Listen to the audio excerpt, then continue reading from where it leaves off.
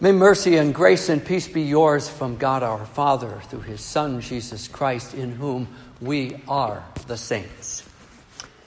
What makes you restless? Is it not enough money? Is it not enough time? Is it not enough to do? Is it not enough time or energy to do those things you want to do?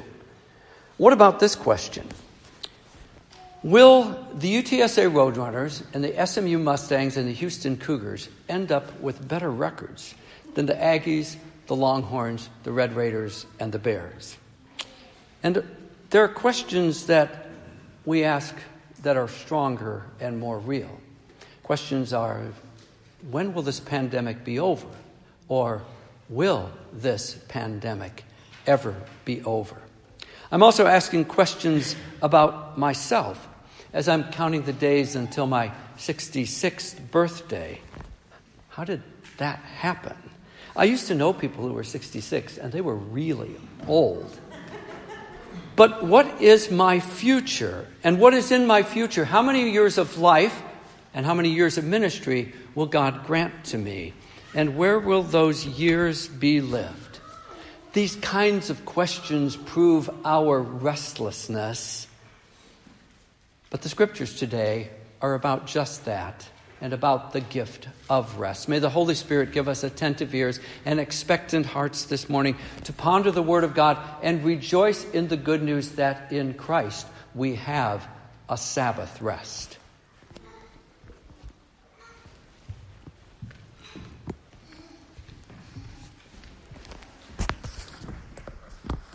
People God dearly loves. There is restlessness in all three of today's appointed readings. In the Old Testament lesson, Solomon describes vanity known in millennia past and still known in our present world. The one who loves money won't be satisfied even when he has more money.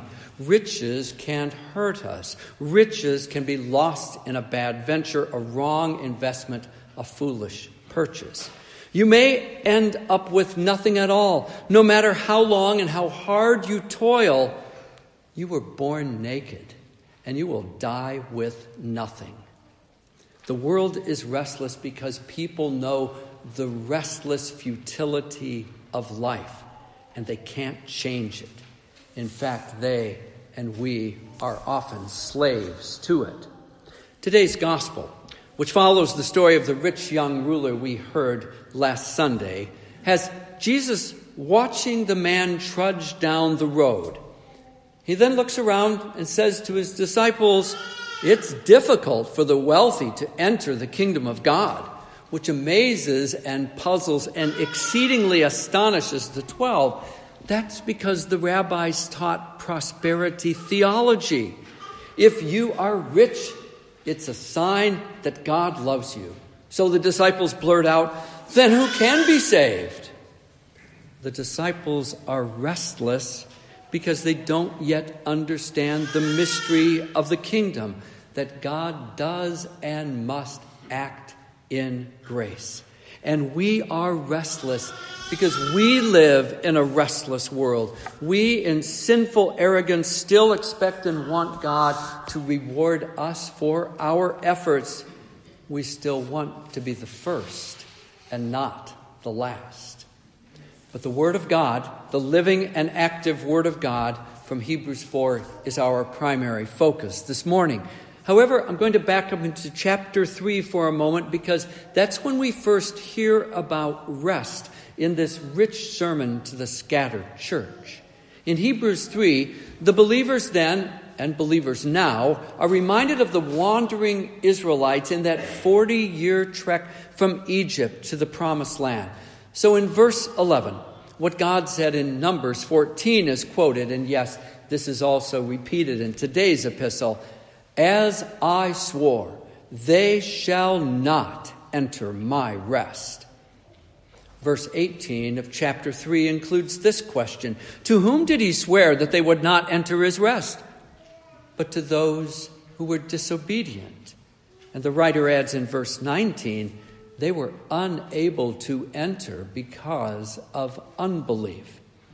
That's the intro to our text today. The promise of entering rest, eternal rest, still stands. So does the reality that some will fail to reach it. So go ahead, say what the disciples said. Then who can be saved? You must see, that it's no longer a chunk of real estate on the Mediterranean Sea that God promises. It's a different rest. It's a greater rest. It is the rest that God the Father wants to share with us through his crucified and risen and ascended Son. And this rest goes back to Genesis and to God's creation of the world. Over 6 days, God said, "Let it be." He created, in his wisdom, all things and ordered them as he did. He spoke into existence the heavens and the earth and all the rest of them. After the Creator finished his work, making all the stars and planets, all the lands and oceans, the lakes and rivers, all the trees and plants, the shrubs and flowers, all the animals and dinosaurs, the reptiles, fish and birds, and yes, our original parents, Adam and Eve, then comes this simple statement in verses 2 and 3 of Genesis 2. And on the seventh day, God finished his work that he had done, and he rested on the seventh day from all his work that he had done. So God blessed the seventh day and made it holy. God rested, not because he was exhausted from that hard work of creating. God rested to show that it was done, and it was very good. The seventh day is the Sabbath because Sabbath comes from the word for rest. And this seventh day, this rest day, this Sabbath was observed by God's covenant people for hundreds of years. It was even observed by Jesus during his 33 years on earth. Although our Lord did challenge not the Sabbath, but the laws which had evolved around the Sabbath. He stated clearly that the Son of Man, the Messiah, was Lord of the Sabbath. As we review biblical history from Genesis on, there was rest anticipated and given when the wanderers crossed the Jordan River to possess the land flowing with milk and honey. There, the Ark of the Covenant would no longer rest in a temporary tent, but in the Holy of Holies of the temple in Jerusalem. These were good things. Both of these were God's gifts, that temporary rest in the land and that temporary rest of the ark. But both of these were to be superseded by a new and greater rest. That's the point of Hebrews chapter 4. For the promise of entering his rest still stands, and let us strive to enter that rest. This is necessary rest. It's not about putting your feet up and tapping a cold one when you get home from work. It's not about getting a good night's sleep. It's not about a long weekend. It's not about a relaxing cruise out of Galveston. Why do we need to rest? Because we're tired. We're really tired. We're tired of trying so hard to appear to God and to each other, that we're doing our best, that we're keeping all the commandments from our youth, as the rich young ruler told Jesus last Sunday. We're tired of trying so hard to appear to God and to each other that all is well, that we're doing fine, physically, emotionally, financially, and spiritually. We're so tired of trying to appear to God and to each other that we're not struggling, that we understand everything that is happening in our lives. We're tired, so tired of having a tight grip of all that we trust in, our efforts, our appearance, our competence. We're tired, so tired of clenching our teeth and forcing a tight smile when we should be rejoicing with a brother or sister in Christ, but we're disappointed that the blessing he or she receives isn't mine.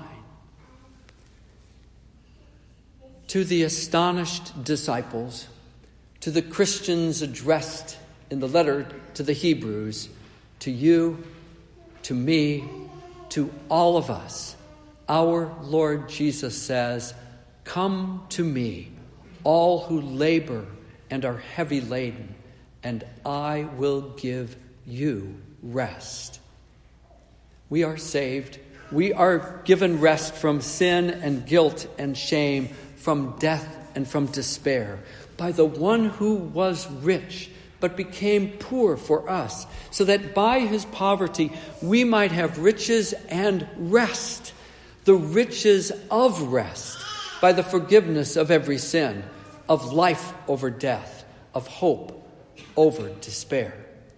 Jesus was filled with restlessness. He would not rest until his work was done. He would not rest, but went to the cross. He would not rest until he was stripped of his clothes and wore only our sin. He would not rest until he declared, "It is finished." Then he rests in the tomb until the third day, until in the life-breathing power of the Spirit, Jesus is raised in glory. Death no longer rules for eternity. For our bodies, after they rest in the ground, will be raised on the last day, reunited with our souls, and we will enjoy the eternal Sabbath rest of the people of God, for his new creation work is finished. In the name of the Father, and of the Son, and of the Holy Spirit. Amen.